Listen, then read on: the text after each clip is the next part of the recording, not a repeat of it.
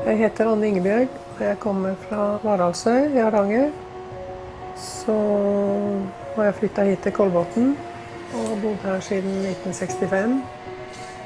En dag jeg kjørte forbi her, så sto et skilt utenfor, stort skilt som det stod Jesus på. Jeg er jo nysgjerrig, så jeg kjørte jo ned for å se hva det var for noe.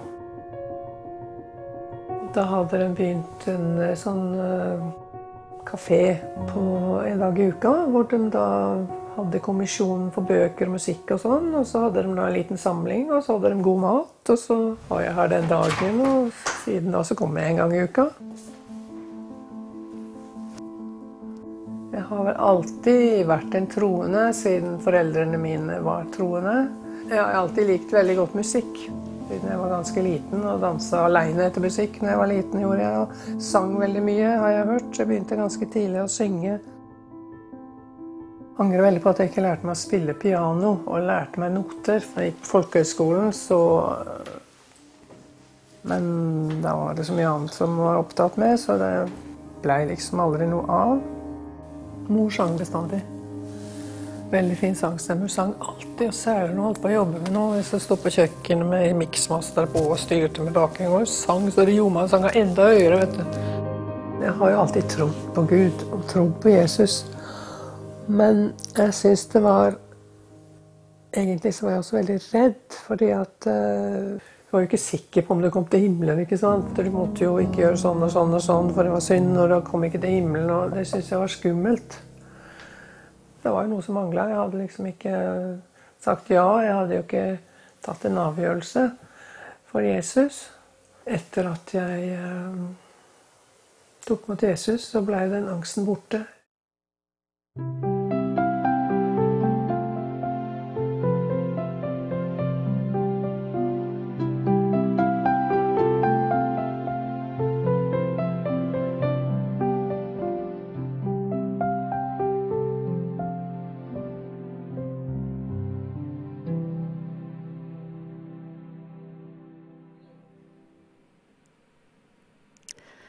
Ja, da vil jeg ønske deg hjertelig velkommen i studio, Ingebjørg. Takk.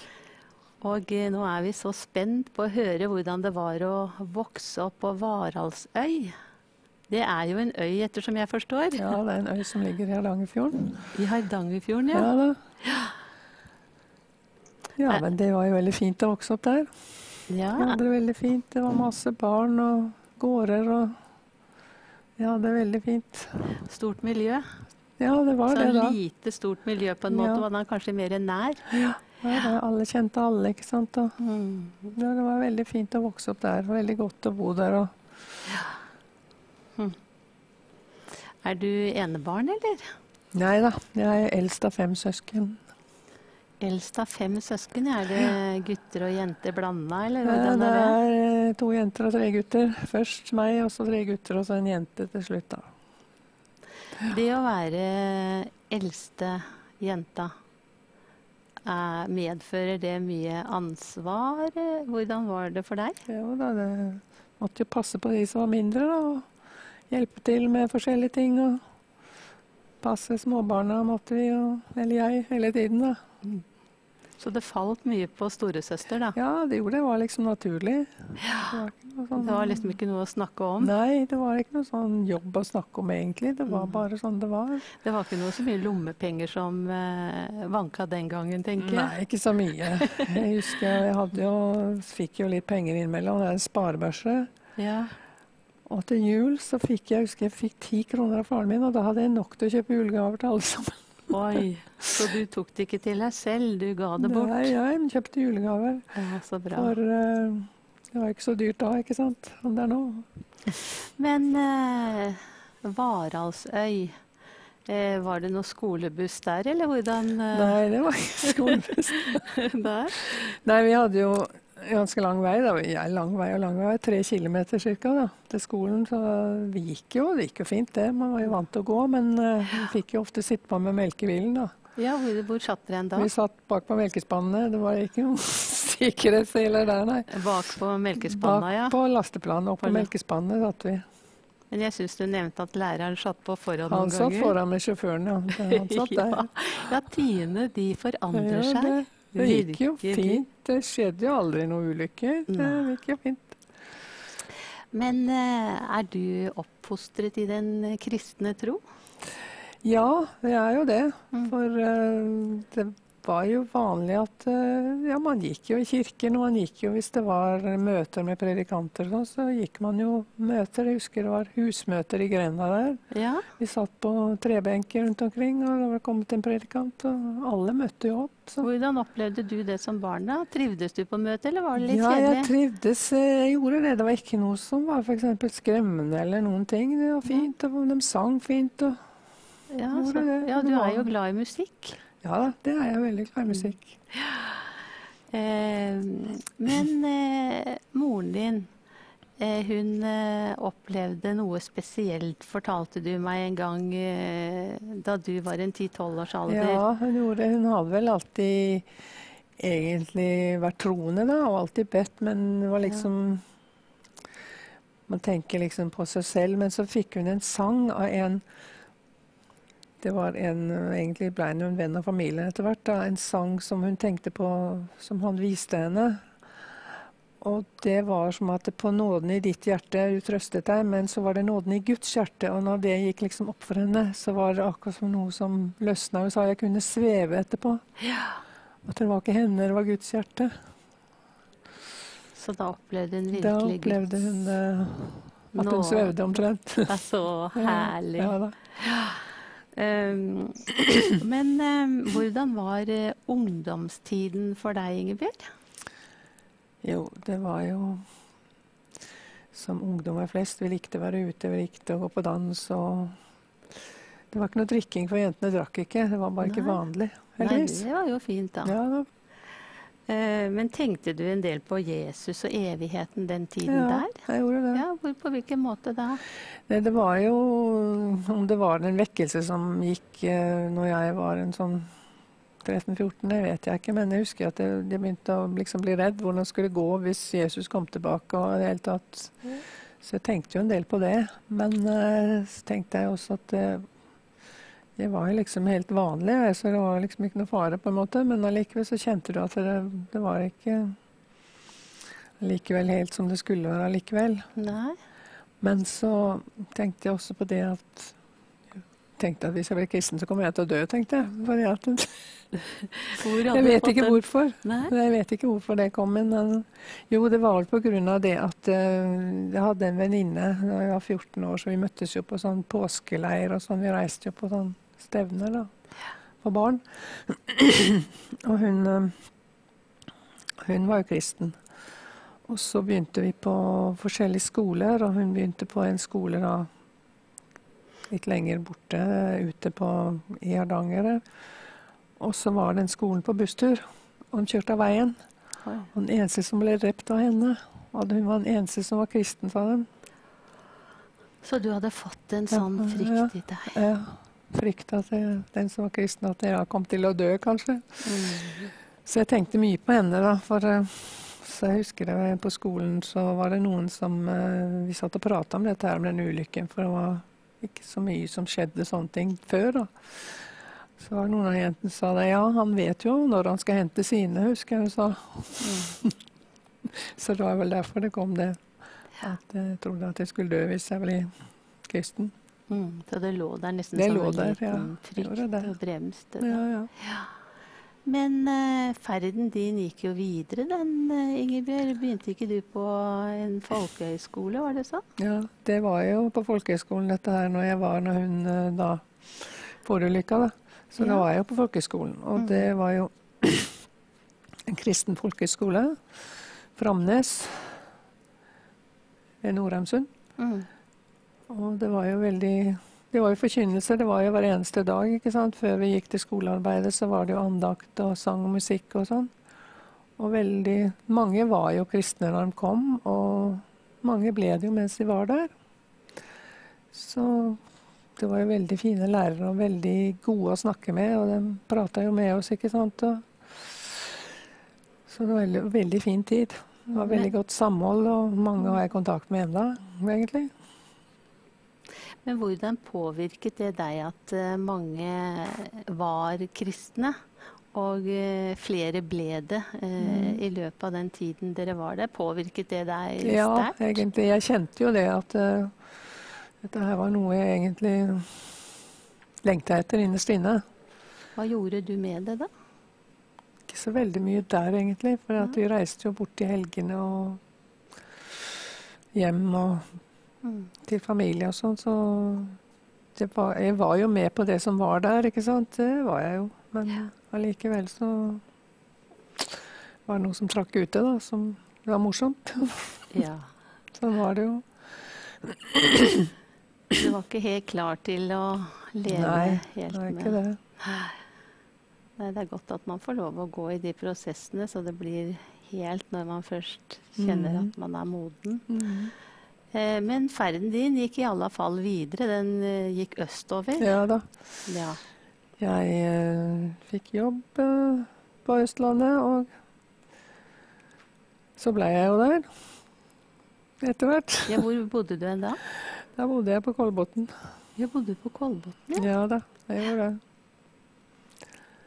Så jobbet jeg i kommunen et par år, til jeg da tok forskjellige kurs og sånn, og begynte med en kontorjobb etter hvert. Ja. Så, men du var fortsatt glad i å danse, har du fortalt meg, når du kom til Østlandet, og det forsvinner jo ikke med en liten togreise. Liten togtur, nei, det gjør ikke det. Nei. Og hvor pleide du å reise og ha det gøy på den måten? Vi reiste jo noen ganger inn til Oslo, og noen ganger ut til Ski, for der var det en restaurant som var levende musikk og dans og sånn da, på lørdager. Ja. Så da dro vi jo dit, jeg og noen venninner. Men var det noe som skjedde på en slik togtur en spesiell lørdag, var det sånn? Ja da kom det jo 2 gutter og satte seg ned ved siden av oss. Og dem var jo kjekke gutter. Så da var vi jo sammen den kvelden og dansa og reiste hjem med toget sammen. Og etter hvert så begynte jeg å treffe han ene da, etter hvert. Så da, etter hvert så var vi jo sammen, og til slutt så giftet vi oss. Så det utviklet seg skikkelig, den togturen? Den togturen der, ja. Ja, det var jo litt festlig. Ja. Det. Så dere hadde jo en felles opplevelse sammen da. Ja da, gjør det. Med å danse swing. Ja da. Ja da, han var god til å danse swing, husker jeg. Ja. Og det likte jeg jo. Men med årene så var det et ønske som begynte å komme opp i deg og mannen din. Har du fortalt meg, hva var det? Ja, det var at vi ønsket oss jo barn da. Jeg ønsket at vi får barn, for det fikk jo vennene våre, ikke sant? Og vi fikk jo ikke, årene gikk, og vi var fremdeles uten barn. Så det var jo et ønske da. Men hvor mange år gikk du sånn og ventet? Nei, vi ventet vel i 8-9 år etter hvert, tror jeg. Det ble så mange år. Ja, og hvordan tok mannen din det? Var det like tungt for ham? Nei, egentlig så vet jeg ikke om han tenkte så mye over det som meg da, tror jeg. Det tror jeg ikke. Du bar på en sånn sorg du da? Ja, jeg gjorde egentlig det. Ja. For, som sagt, vennene våre fikk jo barn, og det var liksom, det skulle jo være naturlig, ikke sant, at man fikk barn. Men hadde du fått beskjed av lege at det var vanskelig?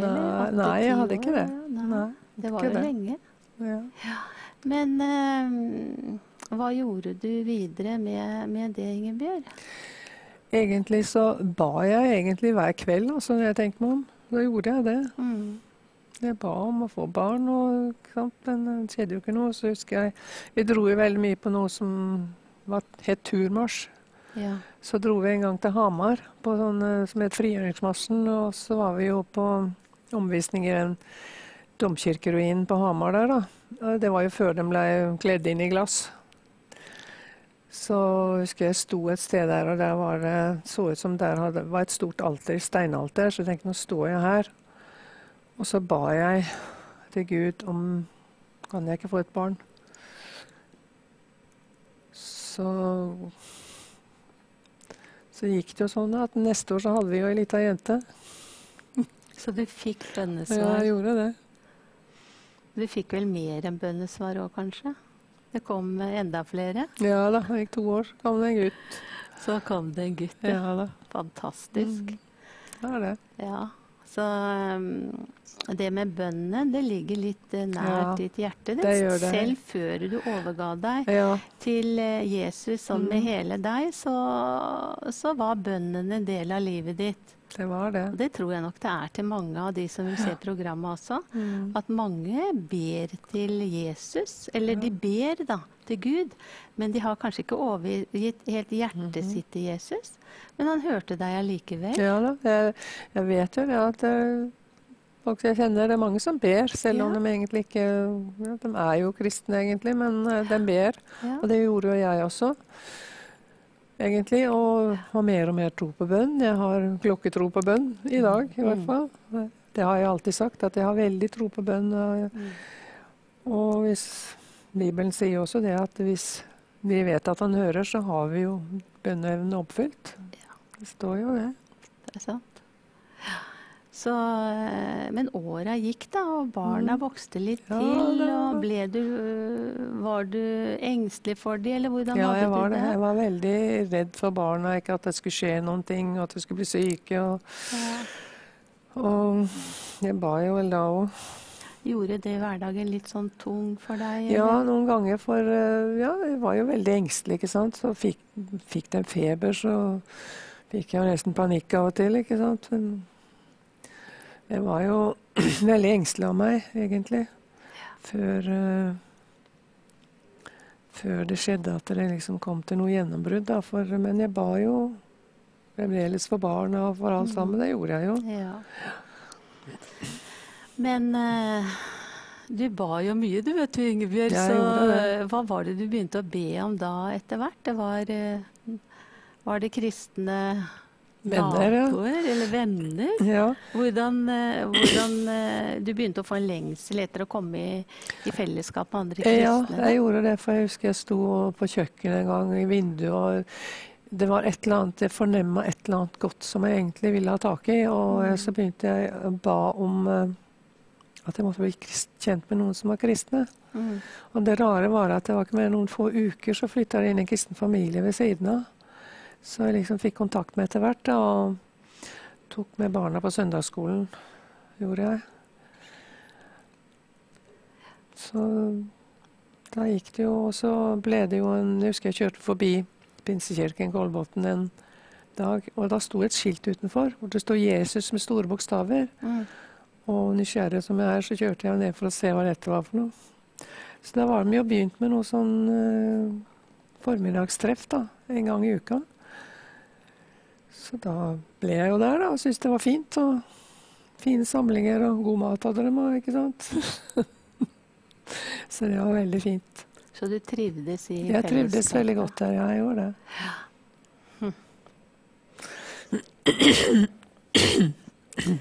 Men du har fortalt meg faktisk, Ingebjørg, at på det formiddagstreffet en gang, så fikk du en spesiell hilsen. Ja. Hva var det? Jo, det kom jo forskjellig inn for å spise lunsj der og sånn da. Det kom jo forskjellige mennesker innom da, ikke bare de vanlige fra menigheten som kom inn. Og en dag så kom det en mann der, så plutselig kommer han bort til meg og sier det at kan jeg be for deg, jeg har en profeti, og jeg holdt jo på dette av stolen, ikke sant? For det var jo ikke sånne ting som jeg var vant til. Nei. Så tenkte jeg, jo, vær så god, gjør det. Og da ba han for meg, og liksom, og det siste jeg husker veldig godt, at han sa, liksom, kom fra Gud, da, at jeg er med deg, og jeg er med deg, og det har jeg liksom fått igjen og kjent på hele tiden, at jeg er med deg. Så da hørte jeg senere at han hadde fått, han var på jobben og fått at han skulle dra opp til Pinsekirken og be for en dame. Fantastisk. Ja. Men så hadde du og mannen din, og var vel barna, en tur til Syden? Ja da, vi reiste jo når barna var små, en del da. Så, og et eller annet der nede som skjedde, liksom jeg lå og ba, og for barna tenkte at hvordan skulle det gå med dem, og i det hele tatt, som sagt, jeg hadde jo en engstelse for det da. Ja. Og så, om jeg fikk det for meg, eller var det at hvis jeg ikke kommer nå, så har jeg ikke noe mer sjanse, men det hadde jeg jo sikkert. Men fikk du ikke noe nyreproblem? Fikk du Jo, ikke litt jeg problemer? hadde jo, Hva var ja. det som skjedde da? Jeg hadde jo egentlig? nyreproblemer akkurat på den turen der. Var det nyresten eller Ja, hva? ja, det Ja. hadde aldri hatt det hverken før eller siden, så det var litt rart. Men en dag der da, så var jeg inne på en krok inne på hotellet. Det var ikke noe sånn styr rundt i det hele tatt, bare meg alene, og da bare bøyde jeg kne akkurat der, og da kom det liksom til et gjennombrudd. Hva sa du da? Nei, jeg husker ikke akkurat hva jeg sa, men jeg ba jo å ta imot meg, for nå kom jeg, eller et eller annet sånt. Ja, er det ikke vakkert? Ja. Er det ikke vakkert? Ja. Det er noe det nydeligste jeg har hørt. Ja. Ta imot meg, nå kommer jeg Ja, med hele meg. Ja. Det rører mitt hjerte, Ingebjørg. Og da hadde du på en måte ingenting som holdt deg igjen. Du Nei. måtte bare ha hele Ja, jeg måtte bare gi alt over. Så. Ja. Ja.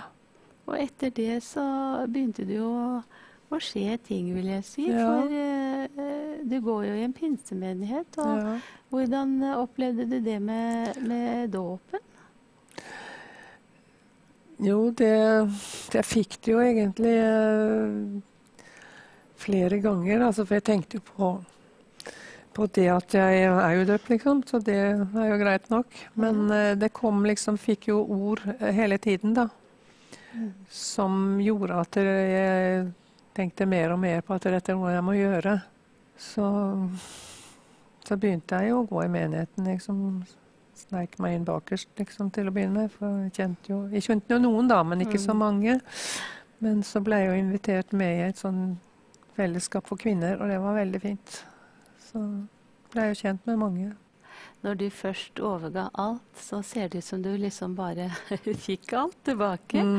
Og når det gjelder, det står jo i Bibelen at dere skal få kraft. Og vi trenger jo kraft til å leve dette livet. Og når det gjelder det å motta kraft, har du noe å fortelle på det, Ingebjørg? Det var noen fellesmøter du nevnte for meg en gang. Ja. I Ski. Ja, det stemmer. Hva skjedde der? Det var veldig spesielt. Det var en kar som het Karl Lingstrøm som hadde det møtet, som preka det møtet. Det var jo helt fullt, og vi satt jo der, og han prekte sånn, og plutselig så skjedde det et eller annet. Det var akkurat som et eller annet kom inn fra hodet og forsvant ut gjennom beina. Det var en elektrisk strøm, på en måte. Du ble liksom helt Ja, jeg kan ikke forklare den følelsen, altså, men det var veldig spesielt. Altså, det står jo i Bibelen at når Peter talte, så tatt Den hellige ånd på de som hørte på, og det skjedde jo der, da. Ja, så sterkt. Det gjorde det. Ja. Så det var veldig spesielt. Og da fikk du en slags sånn hunger etter mer av Jesus, da, eller? Ja, det gjorde det. For jeg tenkte liksom, i samme dette skjedde, så tenkte jeg, hva skjer nå, liksom? Men det var jo en sånn fred, og samtidig som den der strømmen liksom gikk gjennom hele deg, på en måte. Og da tenkte jeg på det som står i Bibelen, og da Peter talte, så falt Den hellige ånd på de som hørte på. Det er så fantastisk. Så han gjør det samme i dag, altså. Gjør det. Det er det samme i dag, det er ingen forandring. Men når det gjelder den uroa som du hadde for barna dine og fremtiden og sånn, har du opplevd at det har blitt en helt annen hverdag for deg i det å kunne ha med Jesus? Ja, det er blitt en fred, altså. Det er helt noe annet. Det er det. Så det er noe du kan anbefale andre å søke Jesus? Søke Jesus og legge alt i Guds hånd hver eneste dag. Ja. Da morgen og be for det som skal skje, det gjør jeg. Jeg ber, skal det skje ting, jeg behøver ikke skje noe spesielt heller, men be for dagen og legge den i Guds hånd og få kraft til det jeg skal gjøre, og liksom beskytte barna og barnebarna. Så bønnen, det er blitt en helt grunnpilar i livet ditt, da? Det er det. Ja. Og menigheten, hvordan er det for deg? Har du noen oppgaver der? Ja, jeg har litt oppgaver i menigheten. Jeg driver bokkiosken, og så har jeg jo plikter til å kjøpe inn det som skal til for bokkafeen og kaffe og forskjellige sånne ting. Da. Og det synes jeg er veldig hyggelig, egentlig, å ha noe å drive med. Ja, dette her var helt fantastisk, Ingebjørg, å høre den veien Jesus har ledet deg og er med deg. Ja. Og jeg vil anbefale deg som hører på til å gi hele hjertet ditt til Jesus og søke han i bønn. Så skal du også få oppleve at han vil svare deg.